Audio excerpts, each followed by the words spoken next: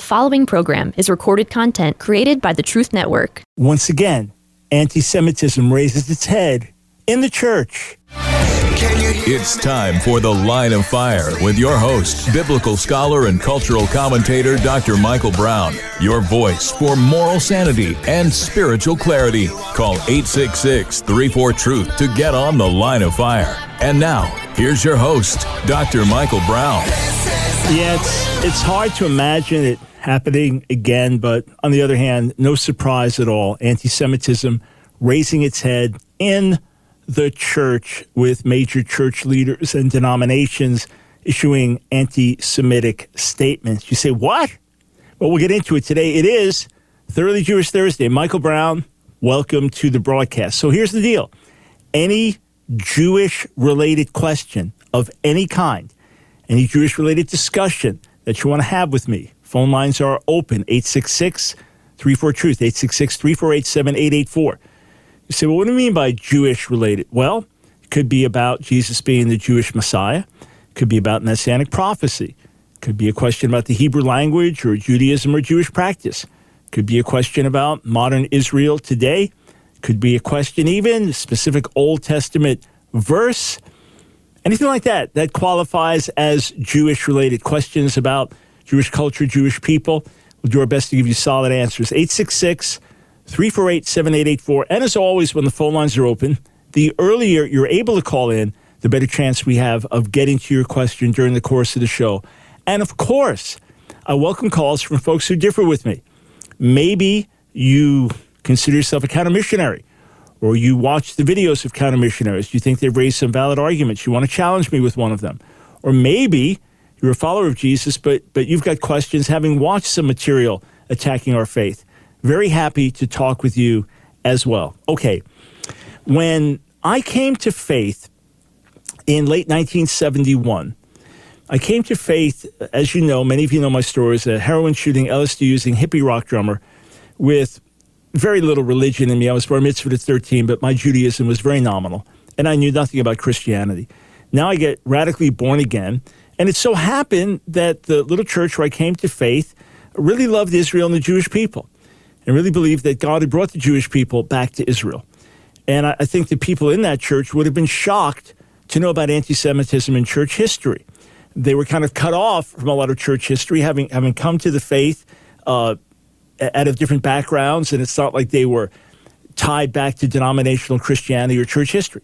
So it was quite a shock when the local rabbi who befriended me gave me a book on anti-Semitism in church history. It was a real shock. I mean, how could this be? But here's the deal. Because I got saved in an Italian Pentecostal church, and this church was, a lot of the people came out of Catholicism, and they kind of rejected all Catholic tradition and things like that. We did not have a deep sense of attachment to church history. It's not like coming to faith, say you're Greek Orthodox, and you're constantly talking about the fathers, the Greek Orthodox, the early church fathers, and the heritage there, and so on. Or if you're in a strong Protestant Reformation church, and you're talking a lot about Luther and the Reformers and Calvin and stuff like that. That wasn't the case. We talked about the Bible, and today, that was kind of our consciousness. So I looked at it and thought, okay, that's odd. I don't get that at all. But I didn't know who these people were. I didn't know who Augustine was. Martin Luther's name didn't mean much of anything to me. I just thought, well, whoever they were, that's bad. But it's not the Bible, and it's not my church, and it's not the real faith. So I just kind of dismissed it. Well, as the years go on, you realize you can't just dismiss it, because this is an ugly blemish in much of church history.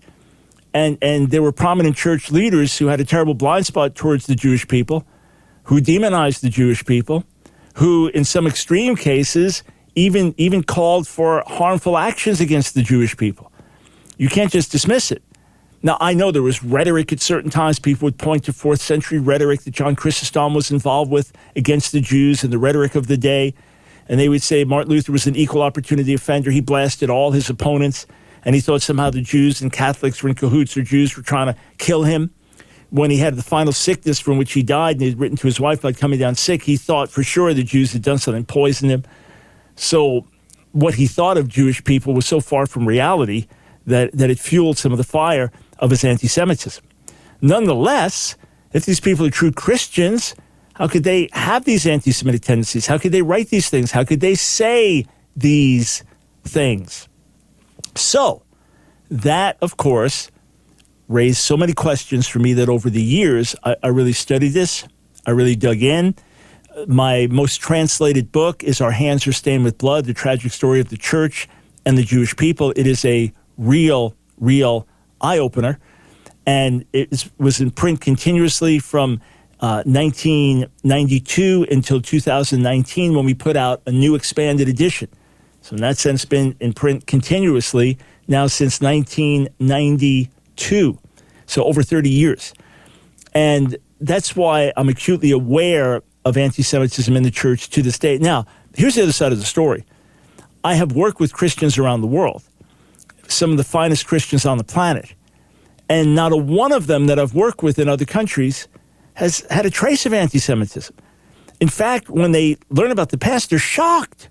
They had no idea. You go to Asia, you go to Africa, you talk to Christians there, you talk about anti-Semitism in church history, they're shocked. But what? I remember an Iranian Christian, I've often quoted this, but I've heard these sentiments many a time. I remember an Iranian Christian telling me at my home in Maryland, he was either doing some repair or a salesman, I forget what it was, but found out he was a believer. We got to talking, and he said, anyone who hates the Jews is not a Christian. So that's what I've run into around the world, and Christian leaders I've worked with around America have been lovers of Israel and the Jewish people. Yes, believing Jews need Jesus like everyone else to be, quote, saved, but standing with Israel today and loving the Jewish people.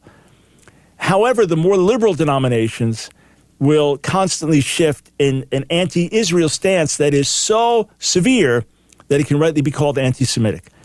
So Orthodox Jewish leader living in Israel, Jonathan Feldstein, reached out to me. We've written a few articles together, and he's taken the initiative and said, hey, Mike, how about we combat these together as Orthodox Jew and Messianic Jew? Now, that messes with some people, but I'm thrilled to stand side by side with my Jewish brother. Yes, I want him to believe in Yeshua, and he would prefer I was a traditional Jew, obviously.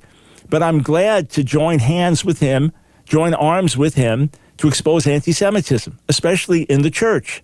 So he reached out to me and said, hey, could we write an article together? Absolutely. So he gets it started, then I'll rewrite and add and take away, send back, and then we get it finalized. So you can read it now on our website, askdrbrown.org, together with a great picture of the two of us. So if you go there, Ask Dr. Brown, askdrbrown.org, you'll see the picture of Jonathan Feldstein and yours truly, and there is the article, Once Again, Christian Anti-Semitism. So here are the stories that got our attention. In fact, one got his attention. Then I said, hey, here's another one. And we put them together in the article. B'nai B'rith International. This is a Jewish news syndicate, and this is June 21st. B'nai B'rith International expressed concern and outrage over the newly elected General Secretary of the World Council of Churches, Reverend Professor Dr. Jerry Pillay, who has a history of making anti-Jewish and anti-Israel comments. So he's a dean of a theological seminary in South Africa. He is a dark-skinned man, so he has lived with the reality of apartheid in South Africa. But this is what he has done. In 2016, he compared Israel and the alleged, quote, exclusionary and violent character of the Israeli Zionist project to South Africa's racial apartheid. He also expressed support for the BDS movement against Israel, writing that, quote, Jewish leadership helped, quote, influence European nationalism and colonization with a common desire to establishing the state of Israel in the land of Palestine. Additionally, he's accused Israel of wrongfully acting against, quote, the indigenous people of the land under the guise of national security or national interest. He also asked Christians to resist the empirical ambition of Israeli Jews. This is classic anti-Semitism. Demonizing Israel, demonizing the Jewish people, not just exaggerating charges, but falsifying charges against them. And this gentleman, for whom I pray that God would bring him into the full light of his truth and grace, is now the head of the World Council of Churches. Yes, these are primarily liberal churches called progressive churches, and there are fundamental aspects of Scripture that they would ultimately deny, and we differ with them on. But how in the world do you elevate someone to that position when they made statements like this?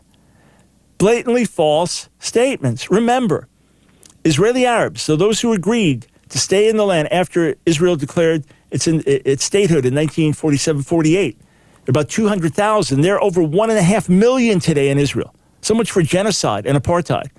They have full voting rights with the Israeli people. They have two parties in the Knesset. This is all in our article that we point out, Jonathan Feldstein and I. They have membership and representation in the court, from the lowest courts up to the Supreme Court. They're involved everything from healthcare to the media to the army.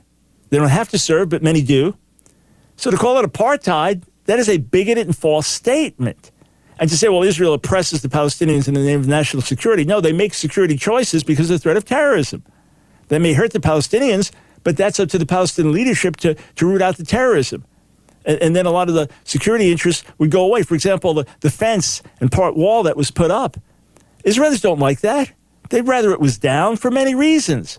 But until the threat of terrorism stops, if you got people trying to murder your people and you put up a fence and then here and there a wall to stop that, you do it. You do it. You say, well, no. He's talking about also the people, the Palestinians that are in exile and that are living in terrible conditions in Gaza Strip and in the West Bank, which is biblical Judea Samaria. Well, the problem with that is that Israel completely abandoned Gaza Strip, gave it over to the Palestinians, and they voted in Hamas as their leadership. Terrorists. So, of course, Israel's got to protect itself. And as for the Palestinian Authority, the Palestinians living there are living under Palestinian Authority rule. When people are asked, Israeli Arabs, would you like to go under Palestinian Authority rule or Israeli rule? Israeli rule. We prefer that overwhelmingly. And Israel is continuing to try to work with Palestinian leadership to come up with peaceful solutions to live as neighbors side by side. But for the most part, the failing is on the Palestinian leadership. And this has been demonstrated time and time again. These are bigoted, ugly, false statements by the current leader now of the World Council of Churches. No wonder many Jewish leaders are saying this is really setting back Jewish-Christian relations and dialogue. It's not just them. The PCUSA has issued blatantly anti-Semitic statements. We'll talk about that. Take your calls when we come back.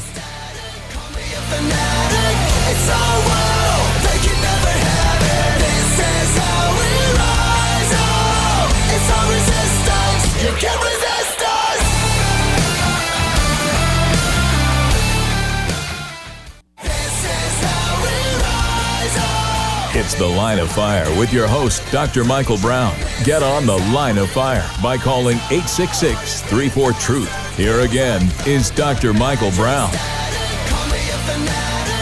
May His grace and His face shine upon you. Welcome, friends, to Thoroughly Jewish Thursday. Be sure to sign up for our emails because Monday we are sending out our email announcement about our next trip to Israel at long last, having to cancel the last one after delaying it because of COVID.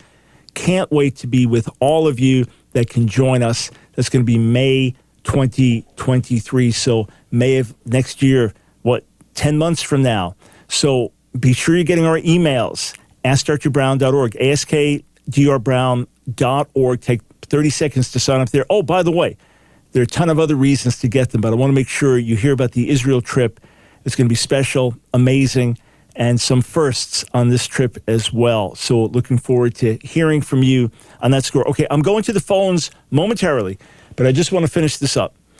I've said for many years that you can watch as a denomination shifts left and gets away from scriptural authority. Here's what it will do. It will change its views on abortion, going from pro-life to pro-abortion.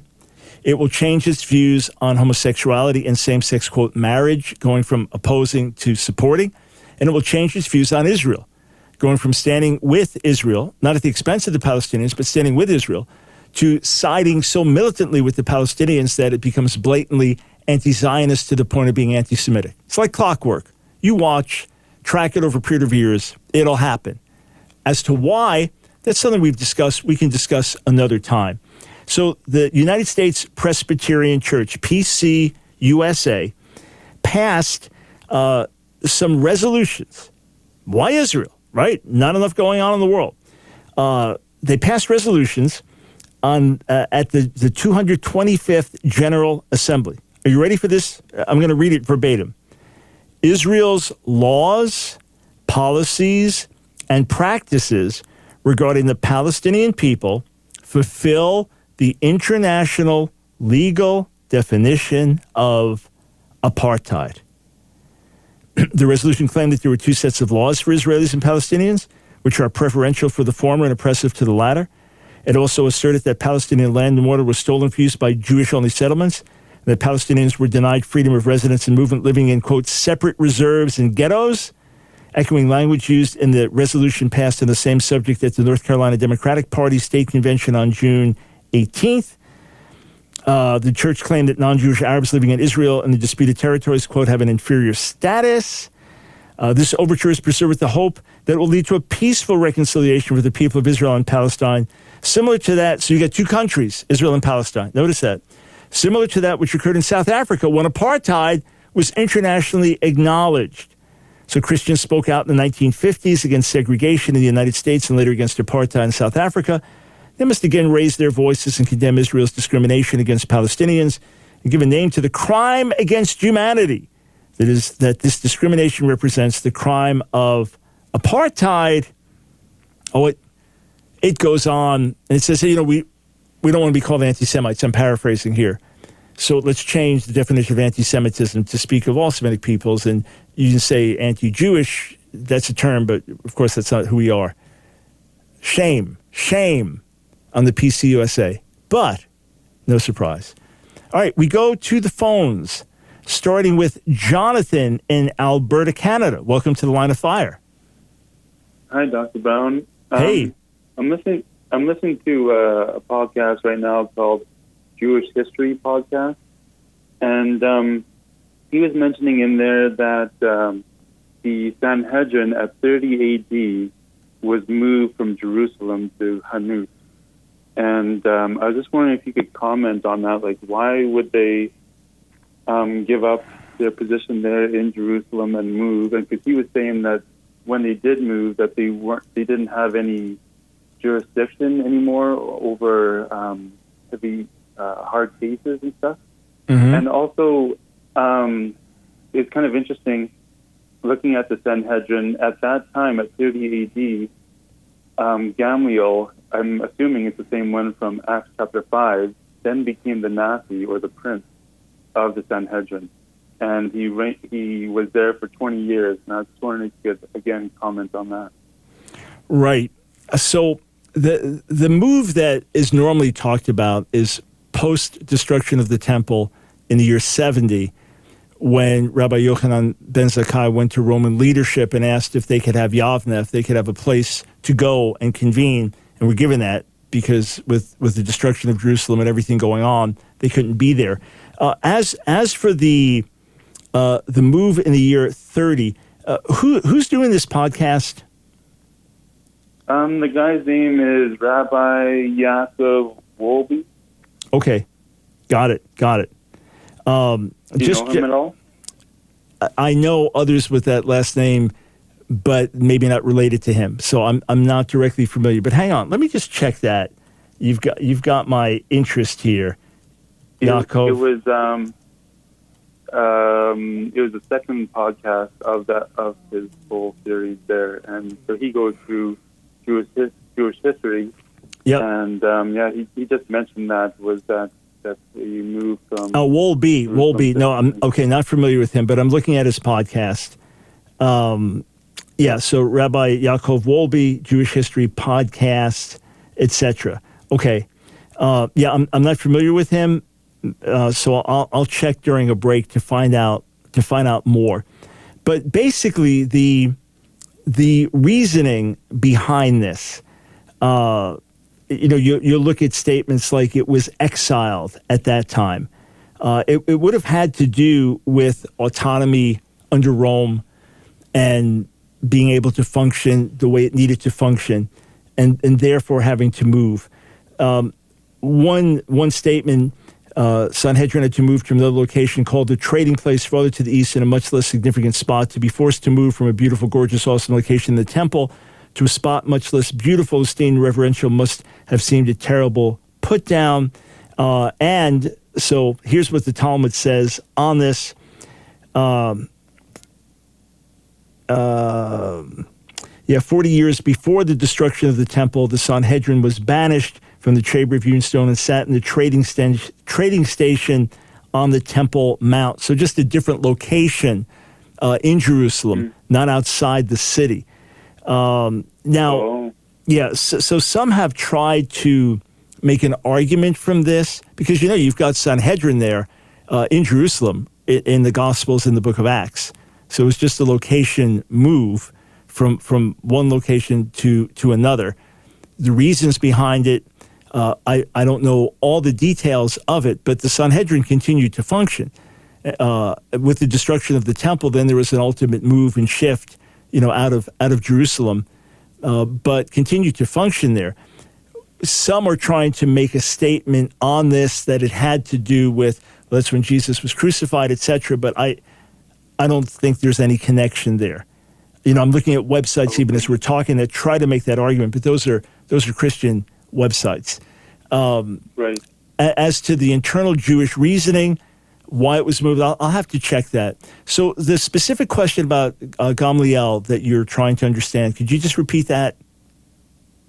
Yeah. So just looking at the Sanhedrin and stuff, I was looking on Wikipedia, and it gives references to who all the Nazis were, especially at that time. And so, it seemed like Gamliel was the Nazi from 30 AD to 50 AD, and then his son from 50 AD to the destruction of the temple. So I just thought it was really interesting that, I don't know, was it because of his wisdom or something like that, or does it have to do a little bit maybe with Acts chapter 5? Oh, no. Absolutely. That would be... No. And it's Nasi, by the way. Just so you know, because some people that aren't familiar with what you're saying might have thought, why is he saying Nazi? So obviously you weren't saying that. Yeah, so the Nasi, the head, it's unrelated to Acts 5. And of course, rabbinic Jews don't believe the New Testament sources or accuracy or anything like that, but simply a highly esteemed leader. You could be recognized for your wisdom, you could be recognized for leadership qualities.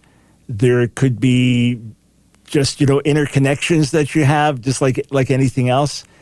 There was not a totally specific process like here. We vote and then we count electoral votes and the total electoral votes, and that's how you get the president of the United States. There was not a process that was as fixed that would say, okay, the one with the most wisdom is the one that gets elected, or the one with the best lineage, or there are other things that played into it. So I can't say why specifically it was him, but not that he had wisdom in Acts 5 and that's a demonstration of it. That would not be in Jewish thinking. Hey, Jonathan, thank you for the questions, and sorry I couldn't give you more details. 866-348-7884 is the number to call. And friends, I want to encourage you. There are Jewish people receiving the Lord on a very regular basis. There are Jewish people embracing Jesus as Messiah from many, many different backgrounds. Hearts and minds are being opened. I have the utmost respect and esteem for rabbi friends of mine who pray hours daily, study hours daily, earnestly pursuing God as best as they understand, having the zeal that Paul spoke of in Romans 10. Obviously, they believe I'm wrong. I believe they're wrong. But my prayer is, God, as they seek you, hear them, answer them, open their hearts and minds to the fullness of your goodness, truth, and love, and bring them to a knowledge of the Messiah. We'll be right back. Stay right here.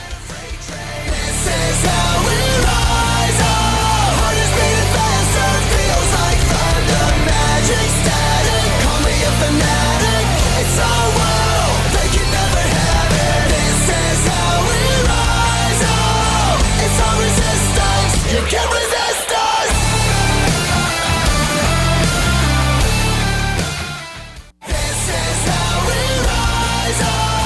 The Line of Fire with your host, Dr. Michael Brown. Get on The Line of Fire by calling 866-34-TRUTH. Here again is Dr. Michael Brown.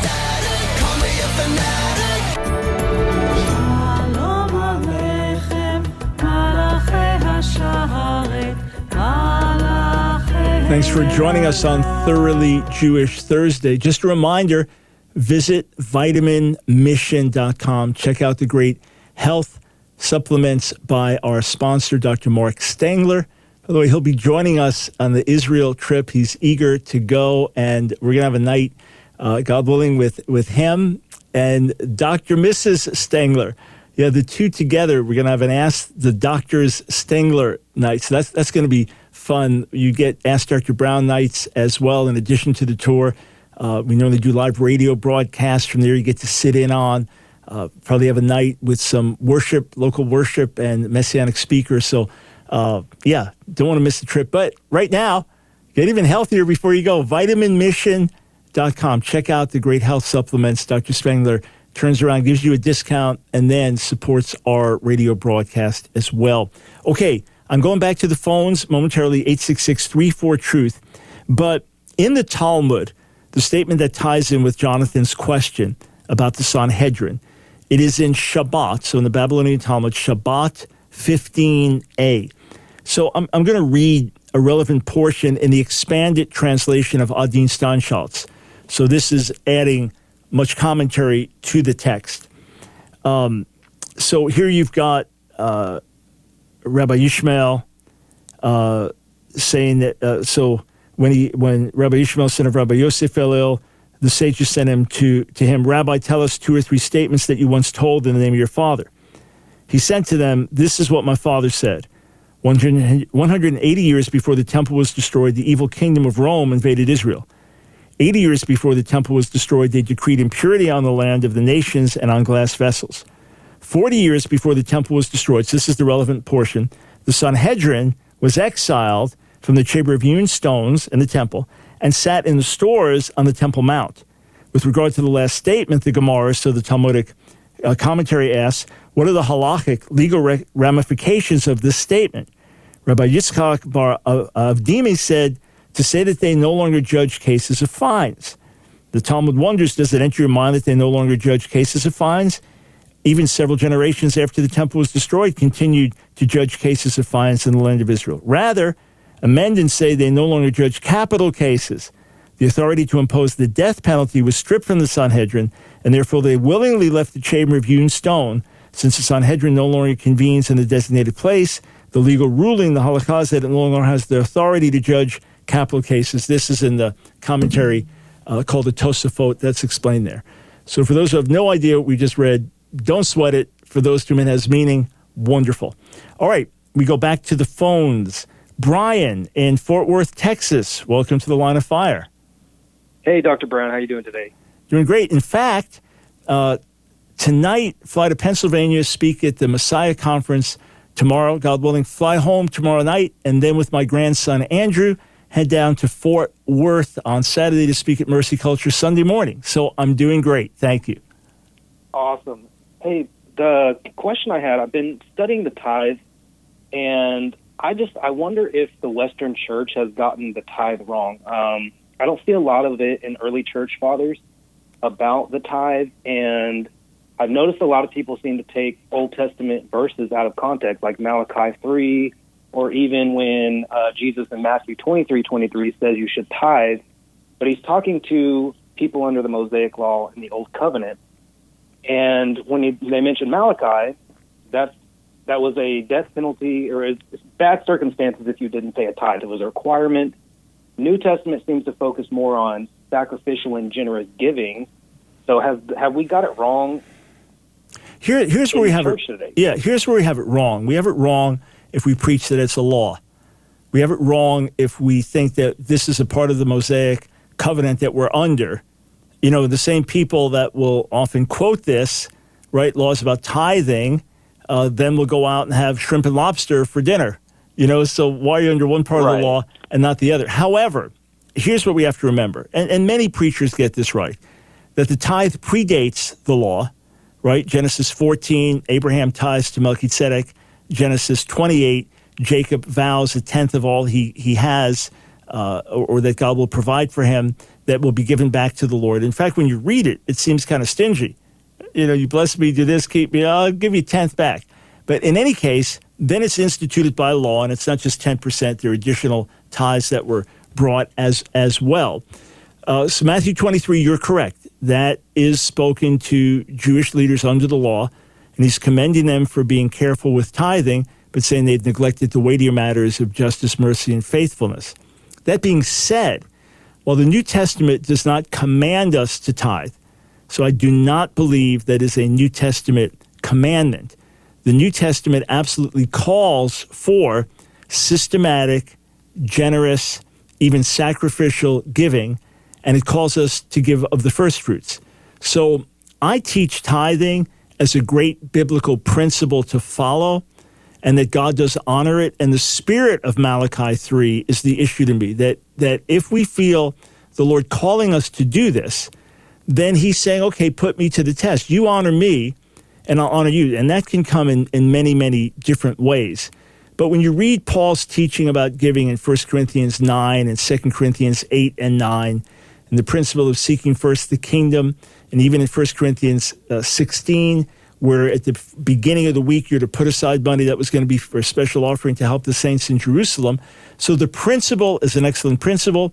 I see the New Testament reinforcing the principle and going deeper, and I see the principles of honoring the Lord with our first fruits as something that transcend the law. You have it in Proverbs 3, for example, verses 9 and 10, which is, again, it's a principle rather than given as a law.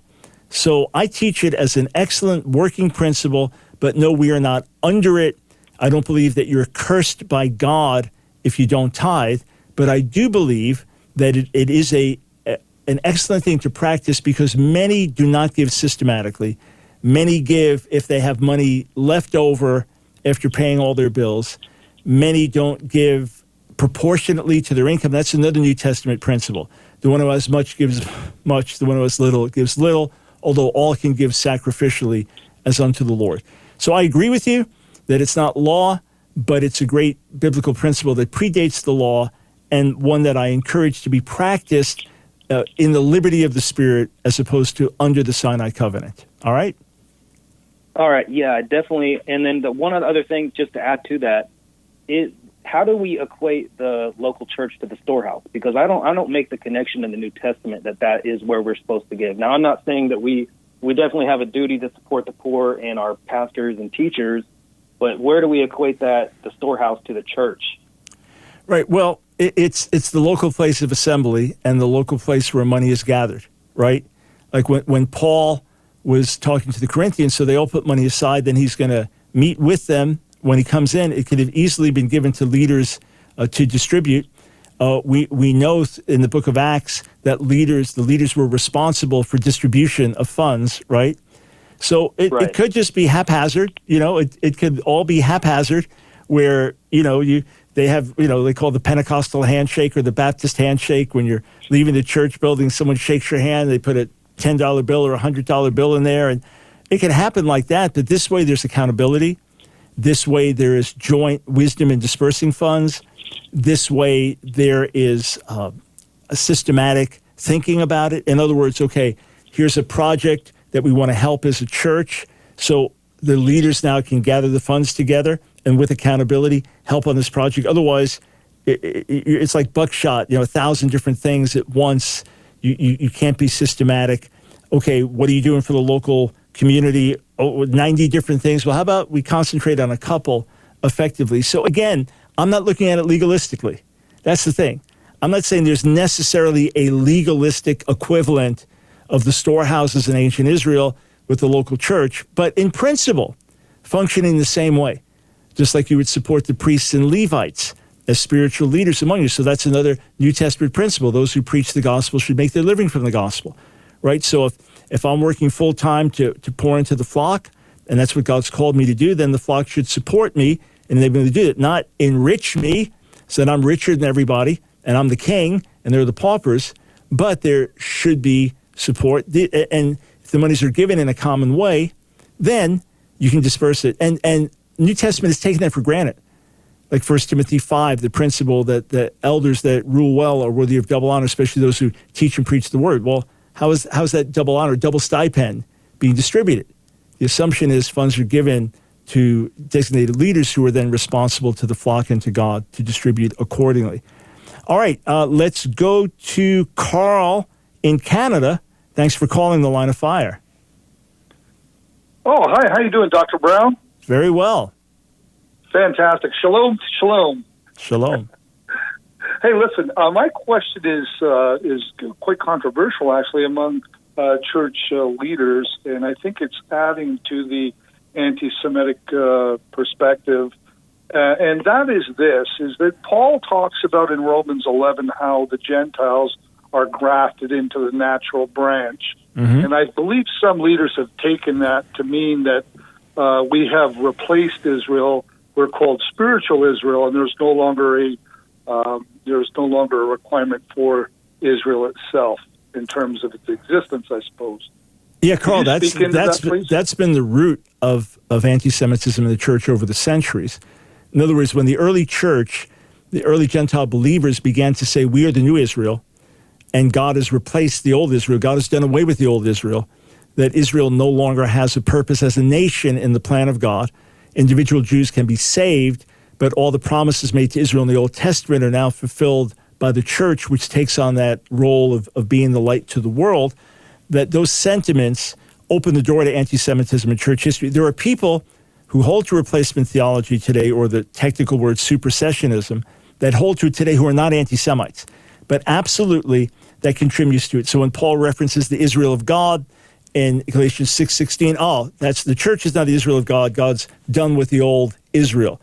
Gentiles are grafted into the Jewish tree, so they're the new Jews. And Romans 2 says, hey, you're not a Jew outwardly, but inwardly, so Gentiles are the new Jews. And Philippians 3, hey, we're the circumcision, so we're the new circumcision as the church, etc. So misreading and misunderstanding those verses has opened the door wide to anti-Semitism in church history, and to this day. And in fact, Carl, that's what Paul warns against in Romans 11, right? Don't be ignorant of this mystery. The hardening on Israel is only in part. In the end, all Israel, physical Israel, Jewish people, Israel at the end of the age will be saved. My book, Our Hands Are Stained with Blood, nails this. Thank you, Carl. It's our resistance. You can't resist us. This is how we rise up. It's The Line of Fire with your host, Dr. Michael Brown. Get on The Line of Fire by calling 866-34-TRUTH. Here again is Dr. Michael Brown. Call me a fanatic.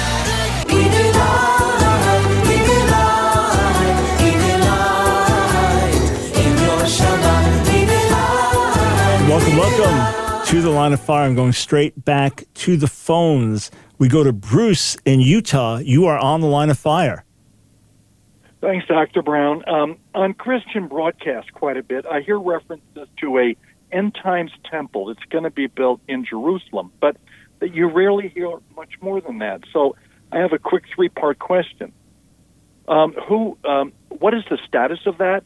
Who will be in charge, and what will the function be? Can you enlighten me? Sure. So there are two sets of answers to your three-part question.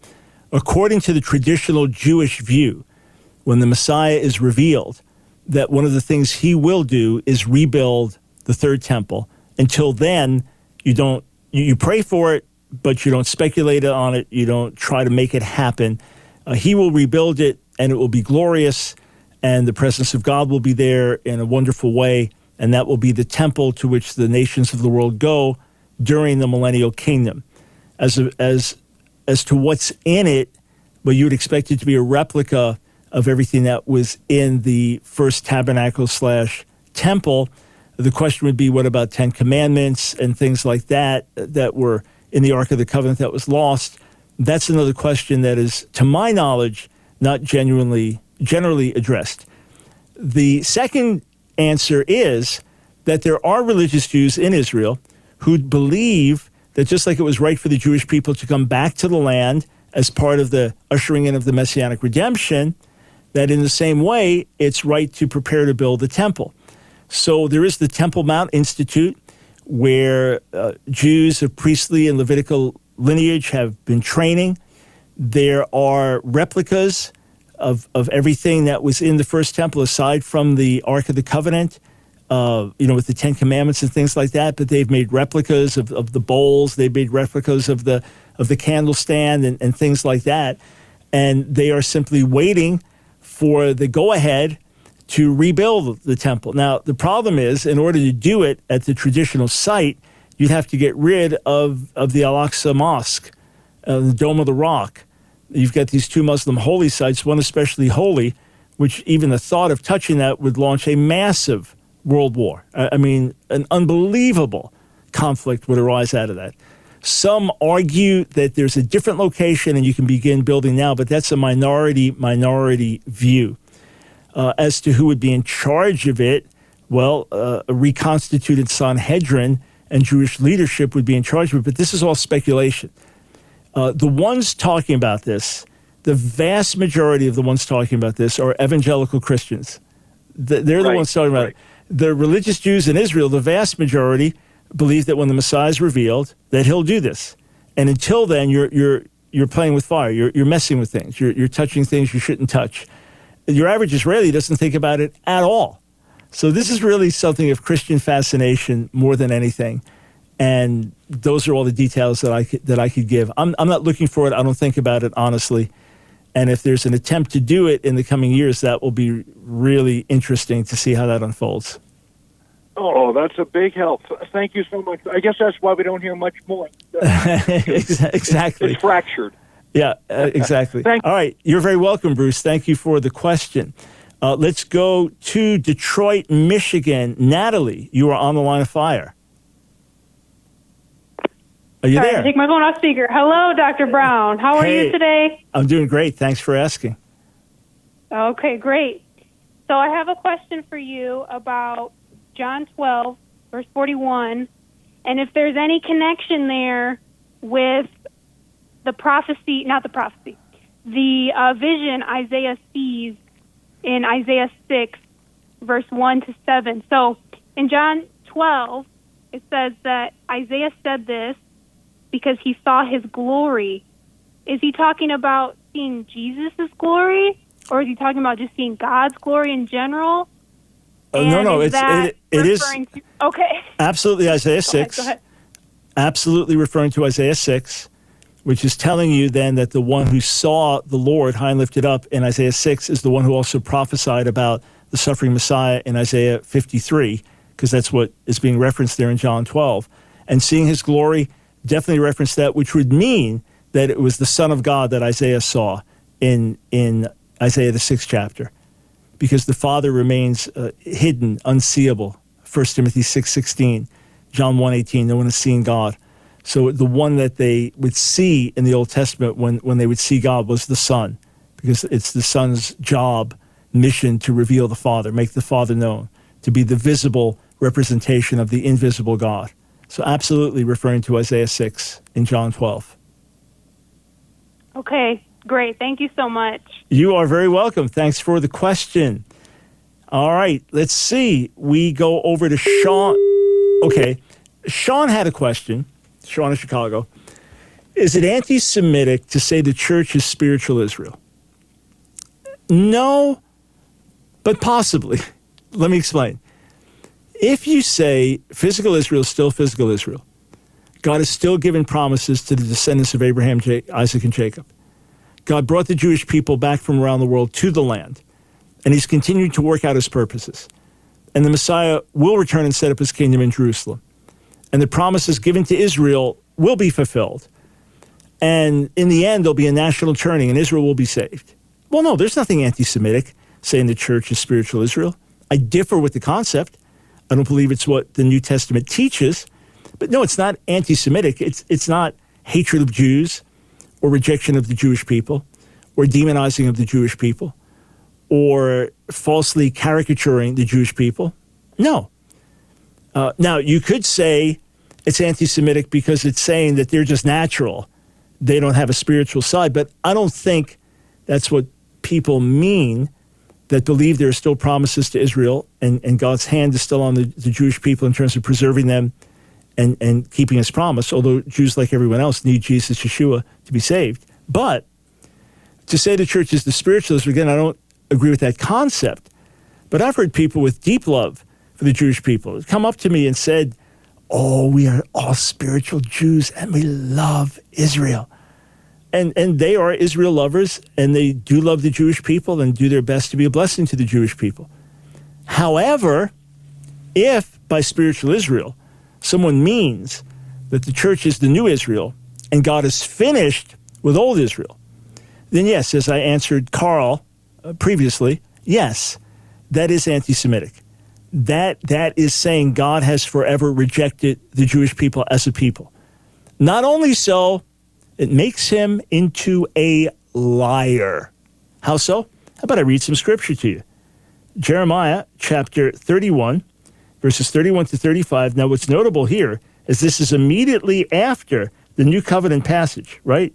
So right after God has said he's making a new covenant with the house of Israel and the house of Judah, look at what he says. Thus said the Lord, who established the sun for light by day, the laws of moon and stars for light by night. This is Jeremiah 31, beginning verse 35. Who stirs up the sea into roaring waves, whose name is Lord of hosts. If these laws should ever be annulled by me, declares the Lord, only then would the offspring of Israel cease to be a nation before me for all time. Wow. As long as heaven and earth endure, he's saying, then Israel will endure as a people. But what about sin? Verse 37. Thus said the Lord, if the heavens above could be measured and the foundations of the earth below could be fathomed, only then would I reject all the offspring of Israel for all that they have done, declares the Lord. If you say, oh, no, but the church is the new Israel, then that makes God into a liar. It makes him completely duplicitous. He gives a guaranteed covenantal promise to a physical people, and this is, I'm going to change that now. And then how about this in Jeremiah chapter 32? Check out these words here. Let's see, scrolling down. Jeremiah chapter 32. Oh, I'm sorry, end of 33. That's why I didn't find it. End of chapter 33. My bad there. I should know it, having written a commentary on Jeremiah. The word of the Lord came to Jeremiah, verse 23 of chapter 33. You see what this people said. The two families which the Lord chose have now been rejected by him. It could be speaking of David and Levi, right? Their descendants. But in context here, it is speaking of the nation of Israel, so the offspring of Jacob and the family of David. The two families which the Lord chose have now been rejected by him. This is what people are saying. Thus they despise my people and regard them as no longer a nation. Sound familiar? Thus said the Lord, as surely as I have established my covenant with day and night, the laws of heaven and earth, so I will never reject the offspring of Jacob and my servant David. I will never fail to take from his offspring rulers for the descendants of Abraham, Isaac, and Jacob. Indeed, I will restore their fortunes and take them back in love. God will keep his word. So the church is the church. It is the gathering together of Jew and Gentile in Jesus, where we are one, where we are equals, where we have the same Savior and the same God. And there remain national promises to national Israel. Yes, Israel, by being chosen, has suffered much, but Israel, by being chosen, will also have a glorious destiny. So says God in his word. You can count on it. And friends, pray for us as we continue to reach out daily to the lost sheep of the house of Israel. Back with you tomorrow.